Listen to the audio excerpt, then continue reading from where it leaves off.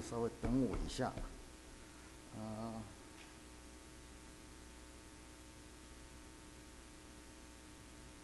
这样听得到吗？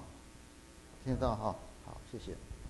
好，很高兴哈，能够再一次来到弟兄姐妹当中，跟大家分享神的话。首先，让我们做一个祷告。亲爱的天父，我们是来这边来感谢赞美你，主啊，你就像那个云上的太阳，永不改变。虽然我们头上可能是有乌云密布，虽然是有雨点打到我们身上，但是你在云上仍然是照耀的。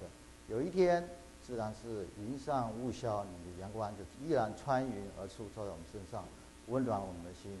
恩主真的是你的圣灵在那边运行，让讲的听的都闻到你的益处。我们这样祷告祈求，是奉靠主耶稣基督的圣名，阿门。好，今天刚刚也讲，我要讲的题目呢是1、2、3、4、5、6。你们不会认为我是来这边讲这个数学啊？像你们1、2、3加4、5、6等于是什么？5、7、9，因为我觉得这个数目字对我来讲比较简单，比较好记。我想对一般人来讲也是一样。我记得我小时候很小的时候，大概50年代吧，5、6岁、7、8岁有一首儿歌哈，他就说1、2、3，我不知道你们听过没有？1、2、3到台湾，台湾有个阿里山，阿里山有神木，我到现在都记得哦。下面一句话呢，就有点现在回想起来就很可笑，可是在当时是深信不疑。我们明年返工回大陆，我是台湾来的。OK， 所以说到现在你看又快50年了，我都还记得哈。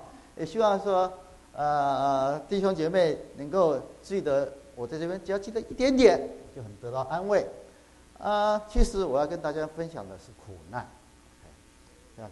想跟大家分享的是苦难。我记得我上次来参加大家的这边一个受训聚会，有个姐妹就问我，那时候刚好这个韩国一个飞机失事，有3个小女生也不小女生，是高中生，因为坐这个飞机失事的飞机而死亡。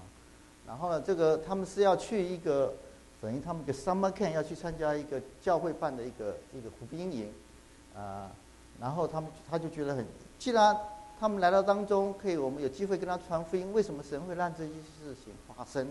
我想就借着今天，我不能完全能够回答他的问题，也希望能够借着今天我们来思考这个苦难的问题。我想人生总是免不了一些苦难，尤其你经历越多，像我越来越老，苦难就经历的比较多。有些是自己的，有些是听来的，有些是我们朋友亲戚的。苦难有大有小，有深有浅。想到苦难，我就想到我的姐姐，我的二姐。我二姐在我家是排名老3，她从小就很聪明，也很漂亮，就很会念书。她在我们家是唯一一个考上台湾大学的我想你们都知道，台湾大学真的很难考。OK， 然后呢，她大学念完了，她嫁给了一个医生，然后他们就到加拿大来，然后开业，然后是一个人人羡慕的一对情侣可是有一点点小小的遗憾。小朋友来了哈，要听我讲苦难吗？对他们来讲太小了不适合。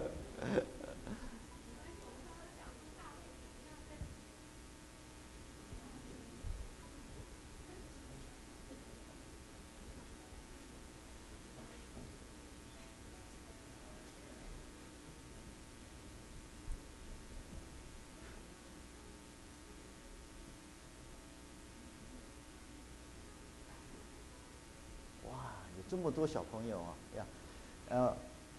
我上次有没有跟大家分享过？我今年年初我升级了我不是父母而已，我是 grandpa 我是 grandpa 我的女儿，我的孙女现在是8个月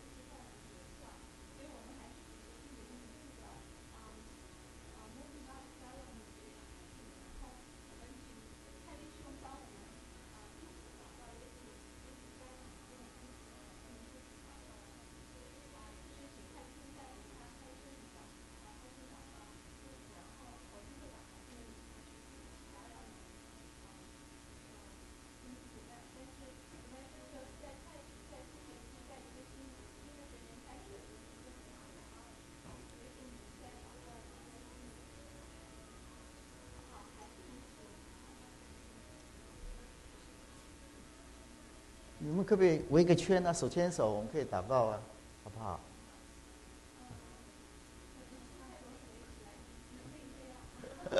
？OK， 好 ，OK， 小朋友站起来哈。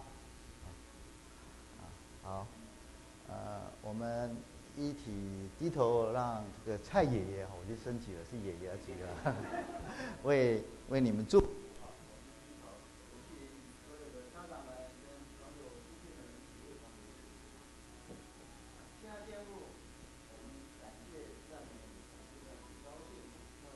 小朋友来到教会，被你拣选，也愿意来到这个殿堂中接受你的祝福。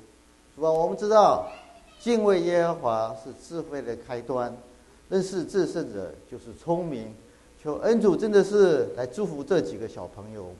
主啊，亲爱的天父啊，我们真是要感谢赞美你。求恩主真的是从小时候就带领他们，能够真的是认识你，能够读圣经，慎读圣经，因为圣经里面就教导我们怎么样去认识你，去敬畏你，你是得到那个属天的智慧。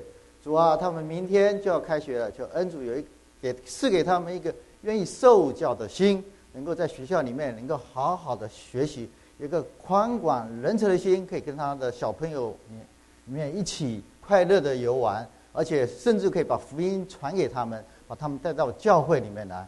恩主啊，也求主你祝福他们的父母，让他们有属天的智慧，怎么样来教导他？因为儿女是耶和华的产业，所怀的胎是耶和华的祝福。我们只不过是管家而已，让我们可以把你的真道教导他们，让他们在走在这个属天的道路，至死也不分离。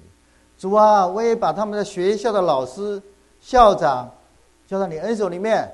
我们恳求这些老师们有爱心、有耐心，是仁慈的，是善良的，不仅把这个专业的知识教导他们，而且真的是以身作则，让他们感受到老师的慈爱，老师的作为，能够真的是在学校里面，在家里面，在教会里面都能够爱人，都能够照着所传道之事能够做到。主啊，我也把教会交到恩手里面，求恩主真的是把教会有一个很好的环境，把属灵上的知识、属灵上的见证教导他们，让他们学习到属灵的爱。主啊，我们真的是把他们交到恩手里面，也求恩主真的祝福他们的一生，成为他们一生的避难所，一生的大牧人。主啊，让他们走到正道上。当远离的时候，求主你的杖、你的竿都安慰他们，把他们引领回来。当他们走在正路上的时候，也求恩主真的是来鼓励、夸奖他们。主啊，我们谢谢你，我们在这里再一次的把他们交到你恩手里面。求主你祝福他们，祝福他们的学校，祝福他们的家里，更祝福属于你的教会。我们这样祷告、祈求，是奉靠主耶稣基督的圣名，阿们。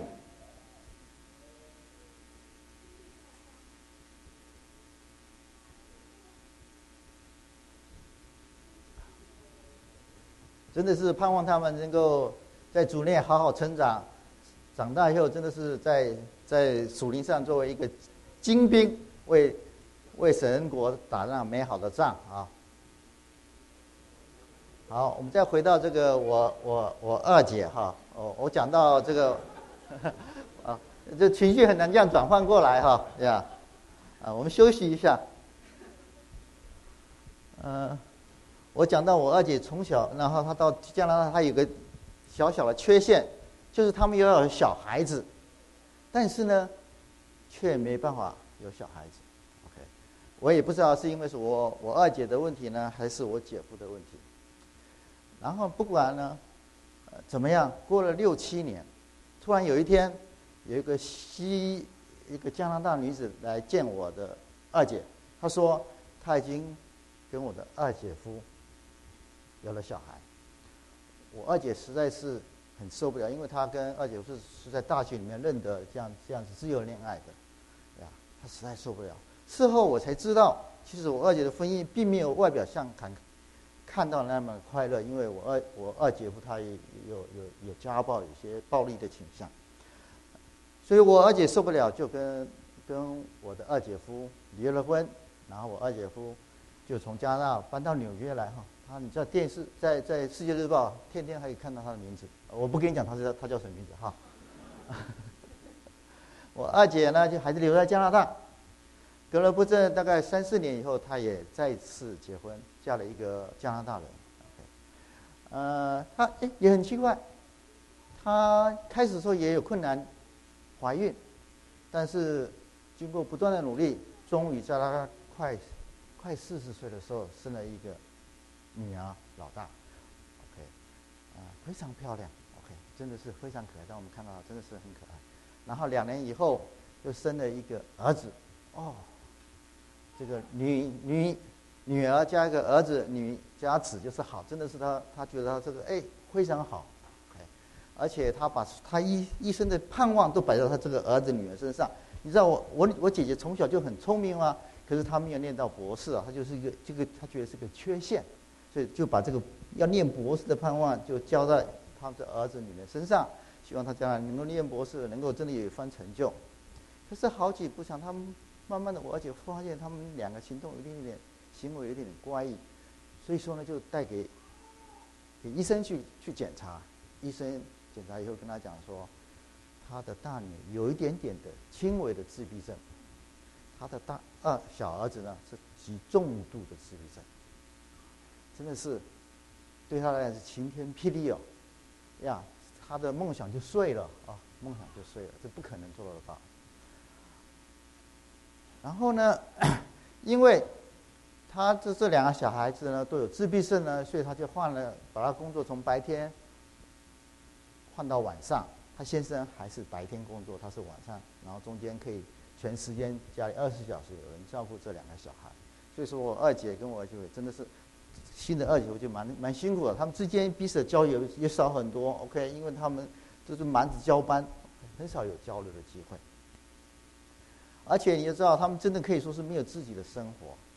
我不知道你有没有看过自闭症的小孩啊？你实在是很难带他们出去，到餐馆他会大吵大闹，你常常要跟人家说对不起 ，OK。然后我那个他的儿子呢，小儿子呢，你坐在车上，车子不管开得再快，都要看到有麦当劳，他很喜欢就门一开，车门一开就要下去了 ，OK， 不管了，再快他没有这种观念，他要去他就要。而他很喜欢玩水，到人家家里面就是到处去玩水。他到我们家就站在这个水池上面，就这边玩水 ，OK， 把水倒来倒开，又把水倒进去 ，OK。我们家的性格就这样子被他做坏了 ，OK， 整个垮下来 ，OK。所以说真的很难，所以说他没有什么朋友 ，OK， 因为没有一个朋友可以愿意把这个小孩跟他小孩玩。我也曾经跟他讲说，你到教会去 ，OK， 教会人比较是有爱心的，耐心比较大一点啊，比较高。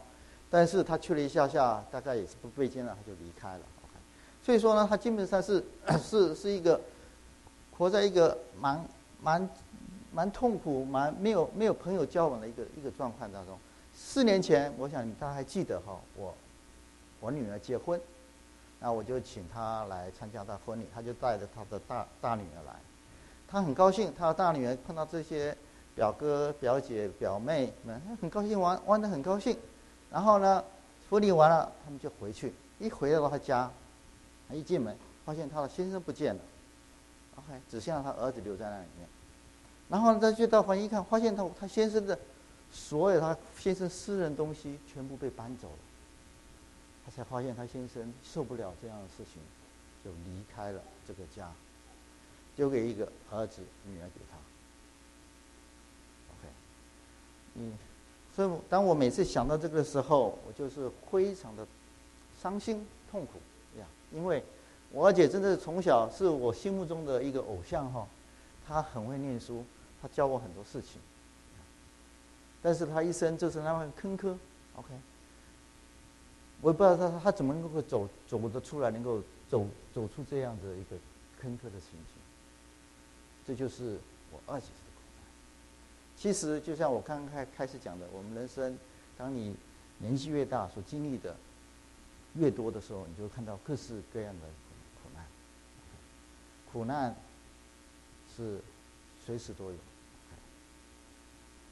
我今天要跟大家讲的，就是首先我要讲到约瑟的苦难。我说，是约瑟的1、2、3 ，OK， 约瑟的1、2、3。我觉得约瑟是圣经里面，我个人觉得是圣经里面最苦的人。OK， 开始的时候，他的苦难是最苦的。约伯我觉得都没有他苦。OK， 我为什么叫做约瑟的1、2、3呢？约瑟的1呢，就刚刚我们所读经所读到的1，就是一件彩衣。OK， 大家都还记得哈。约瑟他的父亲是雅各，雅各最喜欢他，是他的爱子，所以给他穿了一件彩衣。OK， 可是他的兄弟怎么样？很恨他。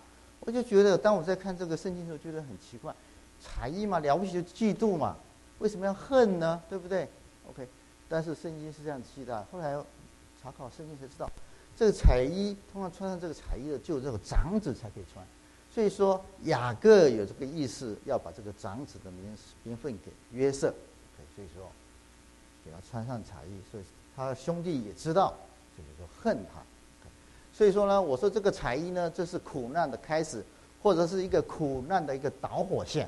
OK， 他因为有这个彩衣，他兄弟恨他，所以这是苦难之初，苦难的导火线。OK， 然后呢，2呢？刚刚也看到，这是2个梦，他做了2个梦。第一个梦，他梦见他在田野里面，他的河捆站着，他弟兄所做的河捆是倒在那边向他下拜。然后第二个梦呢，他又梦到星星，11个星星，月亮、太阳向他下拜。其实做梦也没什么关系啊，哈。但是呢，这个约瑟，把这个梦还跟他的兄弟讲，跟他父母讲。所以他兄弟就什么，越加恨他，这时候就起了什么杀心。OK， 就是其实这个2个梦，他一跟他兄弟讲了以后呢，就好像把这个导火线，这苦难的导火线点燃了，随时要爆炸的。但是呢，我这边跟他讲说是荣耀的应许哈，荣耀的应许，神事先看到约瑟将要走的路。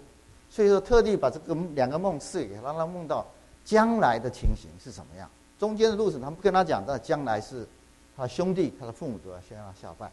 所以说，荣耀的应许，神事先给他打一个防御针，一个很荣耀的应许给他。OK， 就是2个梦。然后呢，所以说这个苦难的导火线已经被点燃了，这个就一定要爆炸。就是下面我所要讲的3个苦难，或者3次的苦难，这是他人生最低的地方，越走越低，越走越差。OK， 刚刚我们读了圣经以后，你就看到他的兄弟到示剑去放羊，他的父亲不放心，对不对？叫他去看看他兄弟平安不平安，所以他就去了。可是他找不到他哥哥，而且还迷了路。啊，他问到人说，哦，他哥哥不在示剑放羊，到多丹去。假设我是约瑟的话，不好意思啊，我就回家了，报个账了事。我说找不到哥哥，我也迷了路 ，OK， 我就回来了。但是呢，他却是多跑了10几20几路去找他哥哥。从这里也看到，虽然他的哥哥恨他，不给他好脸色，我相信嘛，圣经没讲哈，但是一定是不给他好脸色。但是呢，他仍然是很爱他的哥，宁愿多跑这个20几路去找他哥哥。OK， 就看他哥哥们平安不平安，这是有道理的。假设你们看圣经的话，你就知道示剑是一个很特别的地方。当然，当雅各出到示剑的时候，什么事情发生呢？当然这个什么事情？示剑的城主奸污了他这个雅各的女儿，结果呢，雅各的2个儿子的设计呢，把示剑所有的男女杀光。OK， 所以说是示剑这个城市对雅各是一个不友善的地方，所以雅各是心里有点怕，跑到示剑去放羊，所以要问他平安。我想约瑟也知道，所以真的要知道他哥哥平安不平安。所以说到了多丹找到哥哥，他哥说：“哇，那个什么做梦的来了。”远远看到他说做梦的来了，就要设计要伤害他，要杀他。OK，当然由于种种原因，没有把他杀死。OK， 这是他产生的第一个苦难。他把他出卖了，卖给了以实玛利的商人，然后带到埃及去。那时候他几岁？17岁。这是最讽刺的时候。你记得他一个彩衣，对不对？他就穿这个彩衣去找他的哥哥，他哥哥就把他的彩衣剥下来，用动物的血把它染上红色，然后跟他父亲报告，他说约瑟被野兽吃了。OK， 所以这个彩衣呢就变成了一个血衣。OK， 这是第一次的苦难。亲情的上，我想他一定很痛苦啊！我不晓得大家感觉，你想想看，你自己的亲生哥哥不是一个、两个，总共我想他弟弟不会，贝雅明应该不在里面哈，他弟弟，他10个哥哥们在那边，你看设计杀害他，你想他心会不痛吗？而且讲不出来的，他是自己的亲哥哥啊。OK， 这样的伤害，这样的苦难，我想一般人很难忍受。OK， 但是他的故事不是在这里结束。我说他有3次的苦难。第二个苦难是什么？诬告的伤害。OK， 而且是奴役。他被带到埃及去，以实玛利人就把他卖给这个埃及的法老的一个内臣，他就做了奴隶。做奴隶他蛮努力的工作，其实应该是不错的。但是呢，他的主那个太太看到他长得很俊美，就要跟他同房。你看他说，就说你有同情吧？约瑟怎么说？我怎能做这大恶得罪神呢？他就不肯，他因为怕得罪神，所以说呢，这个主母就诬告他，把他下到监狱里面去。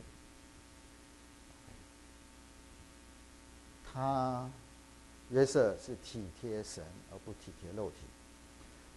我又再回来，假如我是约瑟的话，一定很生气啊，一定埋怨很多啊。我说我那样的公义，听神的话，不去做不合神心意的事情，不愿意犯罪。但是神啊，你在哪里啊？为什么不帮我，让我跑到一个监狱里面去了？你为什么不出来替我讲讲话？实在是不公平啊，不公平啊，不公平，是不是？你会这样想哈？但是呢，圣经上并没有记载，他就很安静的下到监狱里面去了。这是第2次的苦难，我叫做诬告的伤害。这时候是已经穿上奴仆的衣服了，已经不再是血衣啊、彩衣了，是穿上奴衣的时候。然后第3次的伤害是什么呢？他在监狱里面，但是神跟他同在，他仍然蒙恩。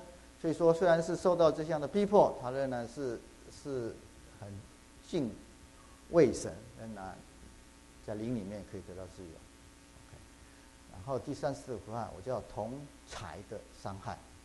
OK， 那时候他穿上囚衣了。OK， 所以他穿的衣服从彩衣、血衣、奴衣、囚衣。OK， 他在监狱里面，突然有一天。有2个大臣，这是法老的大臣，也被下到监狱里面来。他们各做了一个梦，不能够解释，他就找约瑟来解梦。你知道，约瑟他喜欢做梦，他也会解梦。然后呢，他就为九正跟擅长解梦。OK， 为九正擅长解梦，梦解了，然后呢，而且事情也照他所解的成就了，擅长被砍头了。九正呢就官复原职，当他官复原职前呢，这约瑟就请求他说他什么？说你出去的时候，请你纪念我。OK， 请你纪念我，我来这里，我其实也没犯什么错，没犯什么罪，请你救我离开这个监狱。OK， 但是九正一出去，就什么？就把他忘了。OK， 所以说我叫做同财，那是念财，同财的伤害。OK， 在这里面我们也看到。约瑟他虽然解梦，他是说解梦是什么？解梦是出于神吗？请你们叫梦告诉我。OK， 所以可以看得出来，他在里面还仍然很敬畏神，他不愿意得取神的荣耀。你看他一路上都跟神在一起，这是他3个的伤害，3个苦难。OK， 弟兄姐妹，虽然有是这样子，他的这个九正忘了他，但是神忘不了他，神不会把他忘记。他在监狱里面再多2年。OK， 我想这2年对他是很大的煎熬，因为他有个盼望了。这时候他有他盼望这个九正会来救他，因为他帮助九正，他希望也九正来帮他。每天早上起来一直在等待九正来救他出去，一到晚上就含恨入门。OK， 所以对他也是个煎熬。2年365天乘以2就是730天，真的是天天是煎熬。但是呢，神就是这样子磨练他，来训练他，要他成为他一个合用的器皿。时间到了，就突然的一天之间，法老做了2个梦，然后也是不能解，九正就想到约瑟了，约瑟就把这个梦解了。法老很喜欢，就怎么一天就把他从监狱里面提出来，而且做成了什么宰相，这个埃及的宰相。所以一天之内，就從监狱的囚衣，穿着囚衣变成了一人之下万人之上的宰相。OK， 这时候他几岁？30岁。他的苦难从17岁开始，一直到30岁，总共经历了13年。他有3种的苦难，哪3种？第一个苦难，亲情的什么出卖，喂。第二个苦难是什么？诬告。第三个苦难，同财忘记的苦难。OK， 我想这是3个苦难。其实苦难有很多种。另外一种苦难，这里面提到，大家都觉得是一个是蛮苦的苦难，就是我们肉体上、身体上的一些苦难，譬如说生病啦，譬如说残疾啦，这里面有提到。OK， 所以说我就想到这样的苦难，就在新约里面有一个苦难，就是肉体上残疾的苦难。我们来一起来念使徒行传第3章，讲到一个缺腿的乞丐。我们可以一起来念，从3章1节到5节。好，一起来念。申初祷告的时候，彼得、约翰上圣殿去，有一个人生来是缺腿的，天天被人抬来，放在殿的门口，那门名叫美门，要求进殿的人周济。他看见彼得、约翰将要进殿，就求他们周济。彼得、约翰定睛看他，彼得说：“你看我们。”那人就留意看他们，指望得什么。这个人是生来就是缺腿的，一出生就是缺腿的。他圣经没有讲说他这个人几岁哈，这个乞丐几岁？我想总是20-30岁，所以说他缺腿已经20-30年。通常缺腿有很多种，有些缺腿要拄着拐杖还可以走路。这个人呢，被人抬来，有没有放在殿的一个门口？他大概连走都不能走，抬都不能抬，不能够拄着拐杖，是被抬来的。我想这个人心里面经过这20-30年，20-30年，我想他心里一定是很沮丧。OK， 因为当一个乞丐是不容易的，他要被人家藐视，被人家轻视，人家都怕了跟他接触。OK， 而且他在美门，你看啊，在美门，为什么不到圣殿里面去？因为他进不去，想要到圣殿去敬拜，都不能进去。为什么？因为身体有缺陷，照着圣经摩西的律法是不能进圣殿的。OK， 他只能在门口去祈求。OK， 下一张图画呢，就是当时的情景哈。所以我觉得那个人一定也是很苦，被人家藐视 ，OK， 而且要看人家的脸色。OK， 那刚刚在那段经文里面，大家有没有注意到有一个字，中文字出现了4次？这哪个字出现了4次？看，喂，看很好，看 ，OK， 4个看见，总共有4个看见，就是我1、2、3、4的4个看见，4个看见 ，OK。第一个看见就是3章3节是这个乞丐看见彼得、约翰。第二个看见是彼得、约翰定睛看他。第3个看见是彼得要求这个乞丐去看彼得、约翰。第4个看见是那个乞丐很留意的看他们。OK， 在中文里面看就是看，没有特别的意思，都是一样的。OK， 所以他有时候他要前面要叫什么？定睛看他，留意看他，有没有？ OK， 但是你看英文呢就很比较清楚，它可以解释这个看是什么来看。OK， 它第一个看叫 seeing， 我要解释为是无望的看，没有意识的看。这个我相信这个乞丐在美门口，因为他有这样的苦难，心情不是那么要愉快，他连抬头去看人家都不敢。OK， 我想啊，通常在苦难的人一开始一定是自怜 ，OK， 然后呢自卑，然后最后呢是自我放弃，觉得哎呀，怎么连神都不爱我，这样都没有用的人，神都不爱我。OK， 所以说他在那边看呢是茫然的看，就东张西望，没有什么意识的看。OK， 我想我们人生就是这样，是有时候都很茫然，碰到苦难的时候就会埋怨，就会到处想要找帮助，有时候什么样的帮助都找不到，有时候呢就是什么样的帮助都要，碰到庙就去拜，碰到这里头这个好就去，看到这个神医特别好就去。OK， 有时候连基督徒也都是一样。就是到处求神拜佛，其实都没有用。这是第一个看，他这个看呢是没有希望的看，是空洞的看，是茫然的看。那第二个看呢，就是 looking at， 仔细的看，我把它翻译成怜悯的看。这是彼得、约翰定睛看他，彼得、约翰很怜悯的看他，也就是神很怜悯。要知道我们的神在天上看着我们，看到我们的这样的苦难，他心里也是不能 OK， 因为我们是他的爱子，我们是他亲手拣选出来的 OK， 他是要来寻找我们失丧的 OK， 他是怜悯的，他是有慈爱的，他是有恩典的 OK， 他知道我们的痛苦，也知道我们的软弱。我们要知道神爱我们不是因为我们有什么好，而是他就是爱我们，就是因为神就是爱。这个刚刚我也讲到，通常有在苦难的人会怎么样？会自暴自弃啊，完全放弃自己 OK， 觉得自己不好，没关系，但是神一样爱我们 OK， 神一样喜欢我们，因为神本身就是爱 OK。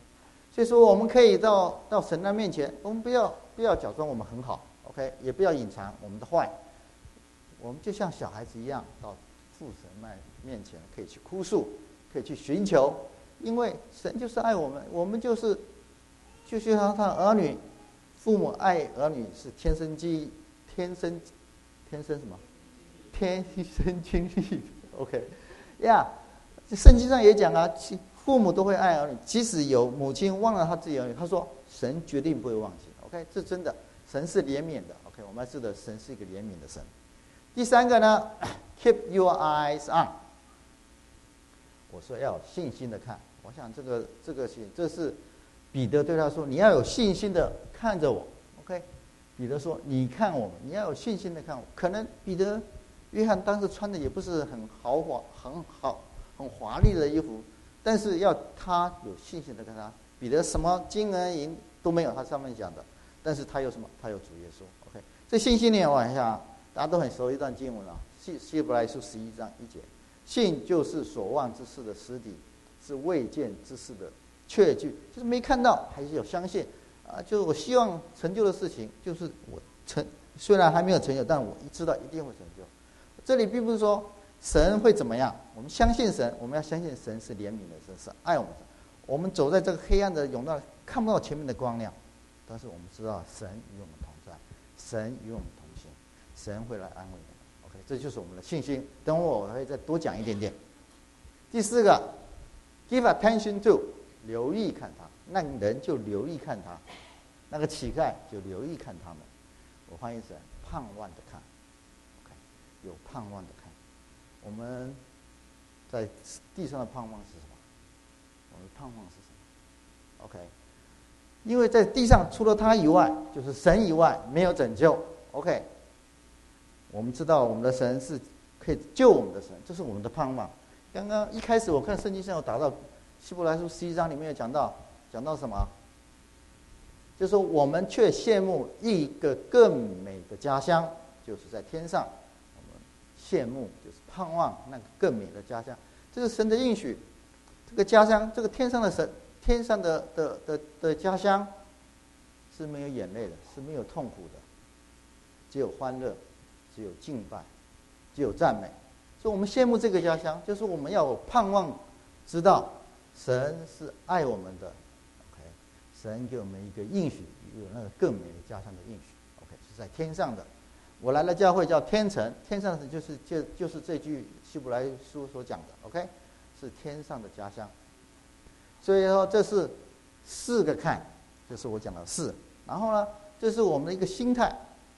虽然我们是要心里是无望的看，但是我们要知道，神是有怜悯的神，神是有怜悯的神。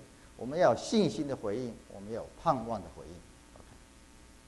第五个，我们要从这个苦难中里面要走出来，要有复兴。OK， 要复兴我们自己。OK， 第一个，我们要紧紧抓住神的应许。OK， 我想约瑟为什么可以走过这样三个这么样的苦难的事情？因为神一开始给他两个梦，有很荣耀的应许，他就抓这个应许就完全行。但是我们可不要抓住神的应许。神并没有应许我们从来没有不用有苦难，神不会应许我们人生不会被绊跌。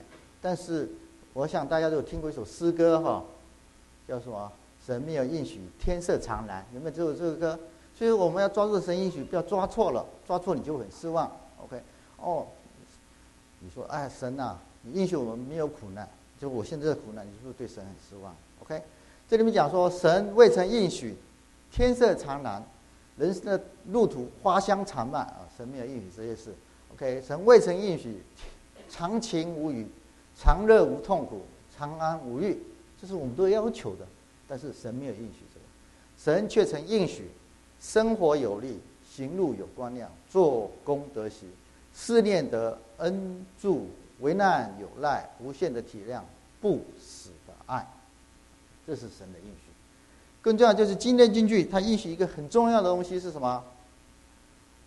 神必与我们同在，不论我们在什么样的境况，神都跟我们同在。OK， 我们经过水，经过火，在水里面不会淹死，在火里面不会被破坏，因为神与我们同在，因为神耶和华是我们的神，我们的父，我们的母亲，他是爱我们的。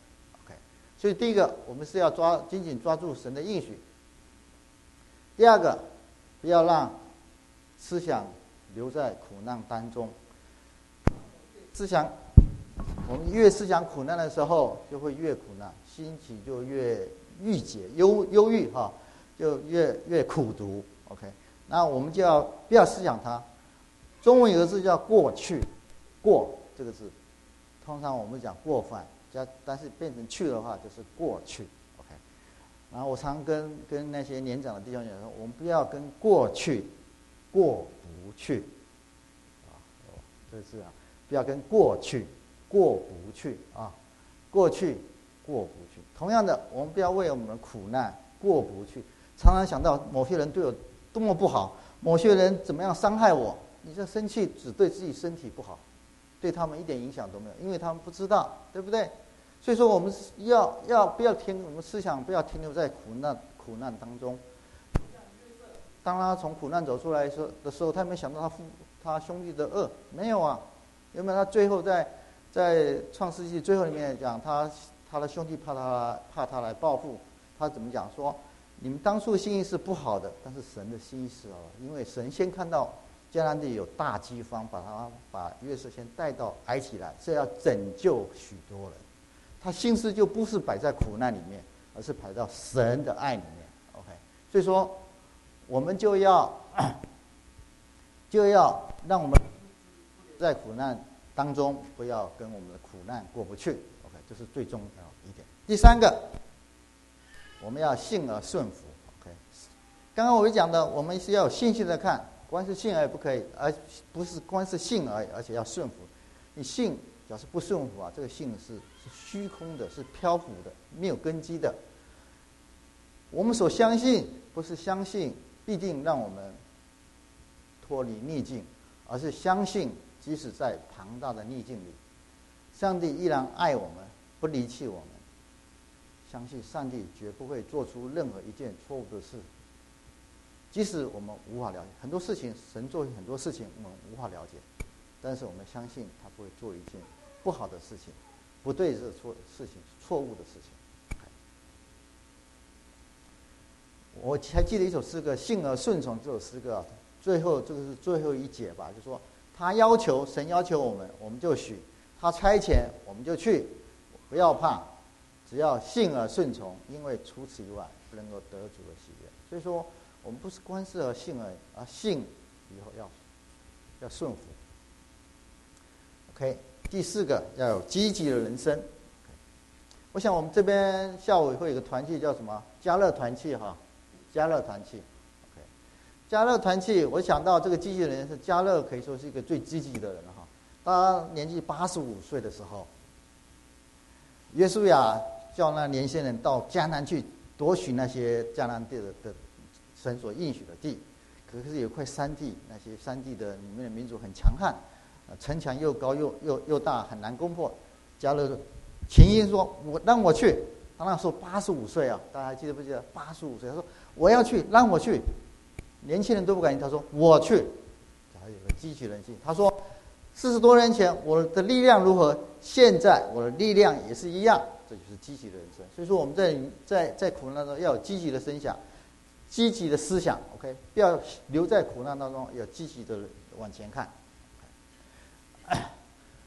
腓立比书4章13节这样讲说：“靠着那加给我力量的，凡事多能做。”真的，我们只要靠着主，不是我们可以做，就像迦勒一样，不是迦勒可以做，是神可以做。在神，凡事多能。OK。第五，我们要成为苦难者的帮助。OK。哥林多后书有讲到，我们会有这个患难，我们就有一些经验，我们就可以受到神的安慰，用神的安慰来安慰在患难里面的人。OK， 我想这是很重要。当我们真的走出后，我们可以去帮助别人。但是我也有一个劝告：当我们去帮助那些在苦难的人的时候，要特别小心，不要在他的伤口里面撒盐。OK， 大家还记得约伯记吗？约伯记3个朋友。一开始就跟约伯讲：“你一定犯罪了，你一定犯罪了，你一定犯罪。”每一个都跟他讲说：“你犯罪了。” OK， 约伯说：“我没有。” OK， 因为在他的思想里面觉得会有这样的苦难，一定是犯罪。同样的，但是你走过苦难，知道有时候苦难不是因为犯罪，就刚刚我提到的缺德的乞丐，这样他不是他犯罪 ，OK， 他是天生的。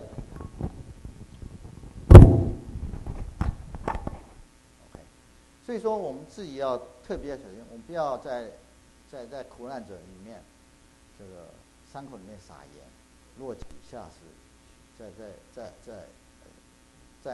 在他已经很痛苦的时候，再加给他一些更大的痛苦。OK， 这是我们自己要特别要小心的。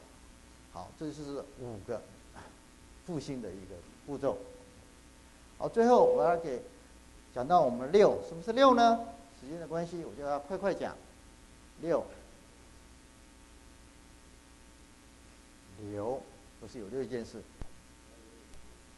弟兄姐妹自己去经历，去依靠神。只是听，你自己不经历是别人的，不是自己的。OK， 对你不会有帮助。你自己一定要去放手，去经历神，去仰赖神，去依靠神。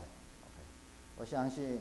当我的话在讲的天花乱坠，当然也不是天花乱坠了，就是对你，假如说可能烧不到痒处，你自己要去经历它，你自己要去依靠神。OK， 你真的是就交给神，看看神要成就什么样的大事。十字架是我们基督徒的一个很重要的一个标志。横的就讲到人际的关系，直的就是我们跟神的关系。所以在横的里面呢，我们水平的要有一个属灵同伴。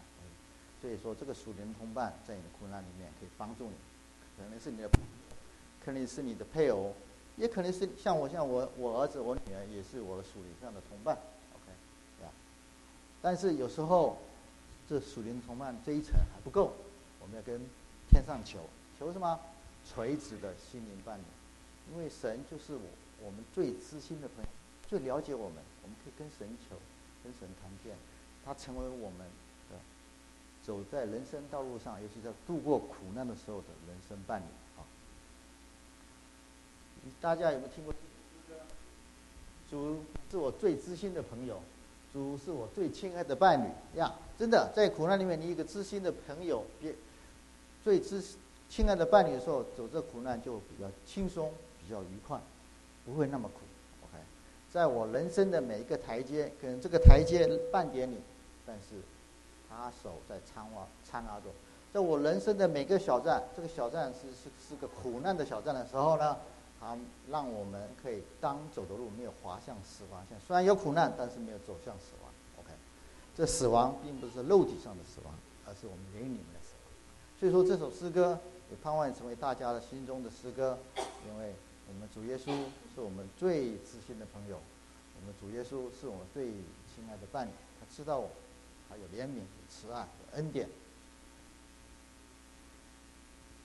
最后我要用一段经文，就是在创世纪9章13到16节做个结束。这个时候是神用了洪水灭了世界。就一家8口，存留。OK， 然后他就在这个挪亚从这个水里面，从这个洪水走出来的时候，神就讲了这话，他把应许他看到彩虹，就怎么样，他就不再毁灭这个世界，对不对？表示他的应许。OK， 这个云彩，就刚刚我们唱的那首诗歌，云上太阳，就好像那个云一样，代表苦难，代表痛苦，代表忧伤。OK， 红呢就代表神的应许，平安、喜乐、吉祥。神可以让这个云彩遮盖地面，下上大雨，毁灭这个世界，但神也必把彩虹换在云彩之上。神的意思原是叫我们受苦得益。OK， 我想我们可能只是一个很平常的，可以说一个大理石吧，但是呢，神是一个艺术家，想要我们雕刻成一个很漂亮的艺术品。他要怎么样？他用石头来敲，就电锯，然后呢，用锤子来锤，用那个锉刀来锉。经过这个锯呀、锤呀、锉啊，才把它变成一个漂亮的艺术品，展现在世人面前。这苦难就是这样。当我们被锤、被锯、被雕塑的时候，是不是很痛苦？但是不经过这样的手术，我们就没办法成为艺术品。OK， 所以这里面讲到叫我们受苦得益，这就是苦难的意思。弟兄姐妹，我们真的是人生有时候很多不如意的地方，但是弟兄姐妹，我真要把我们的主耶稣基督这个最好的朋友、最知心的朋友介绍给你，他是我们一辈子的伴侣，一辈子的知心朋友。当你痛苦的时候，你可以跟他说，你可能不能跟你的配偶说，不可以跟你父母说，不可以跟你小孩说，不能跟你的朋友说，你可以跟这个最知心的朋友说，他了解你，他也爱你。好，最后我们用这个罗马书8章28节做个结束。我们万事都互相效力，叫爱神的人得益处，就是按他旨意被召的人，因为他预先所知道的人，就预先效法他儿子长他儿子在许多人之中做长子。真的，万事互相效力，叫爱神的人得益处。神让我们经过水火，但是他与我们同在，他让我们经过水经火之后熬炼，成为一个很漂亮的艺术品，在神的国度里面是一个精兵，能够打那美好仗。我们来唱一首诗歌，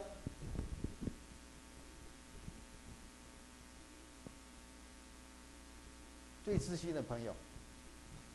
我们唱这首诗歌，最知心的朋友。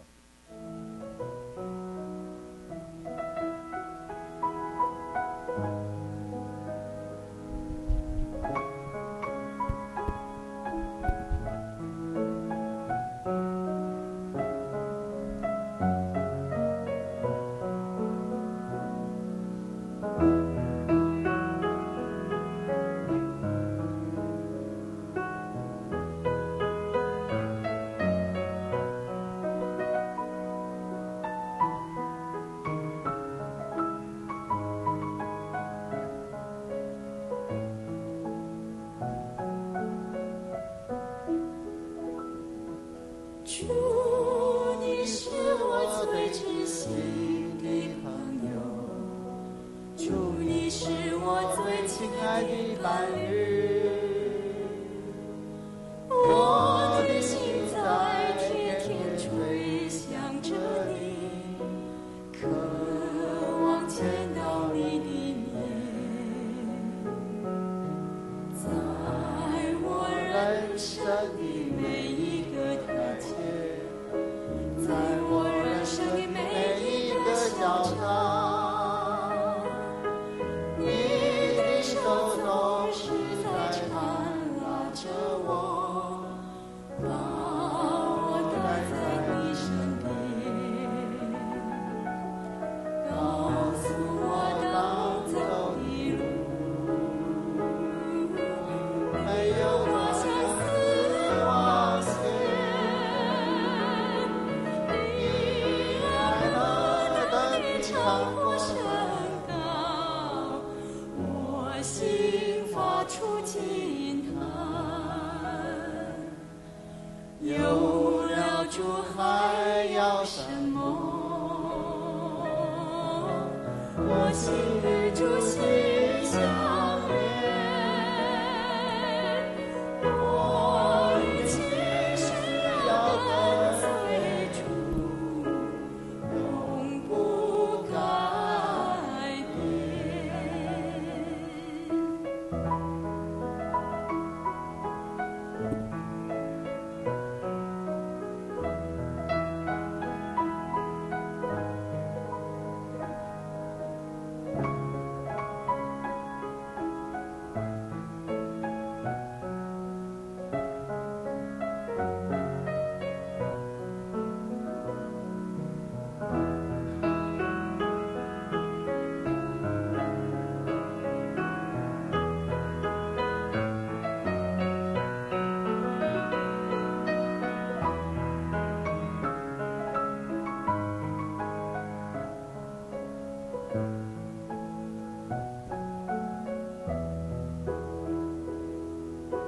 主，你是我最亲的朋友，主，你是我最亲爱的伴侣，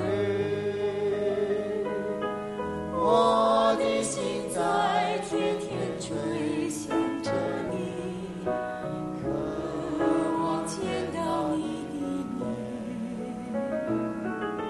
在我人生的每一个台阶，在我人生的每一个小场，你的手总是在缠拉着我，把我带在你身边，告诉我当走的路，没有花相思往前，你爱何等的长阔深高，我心发出惊叹，有了主还要什么？我心与主心相连，我一切是要跟随主，永不改变。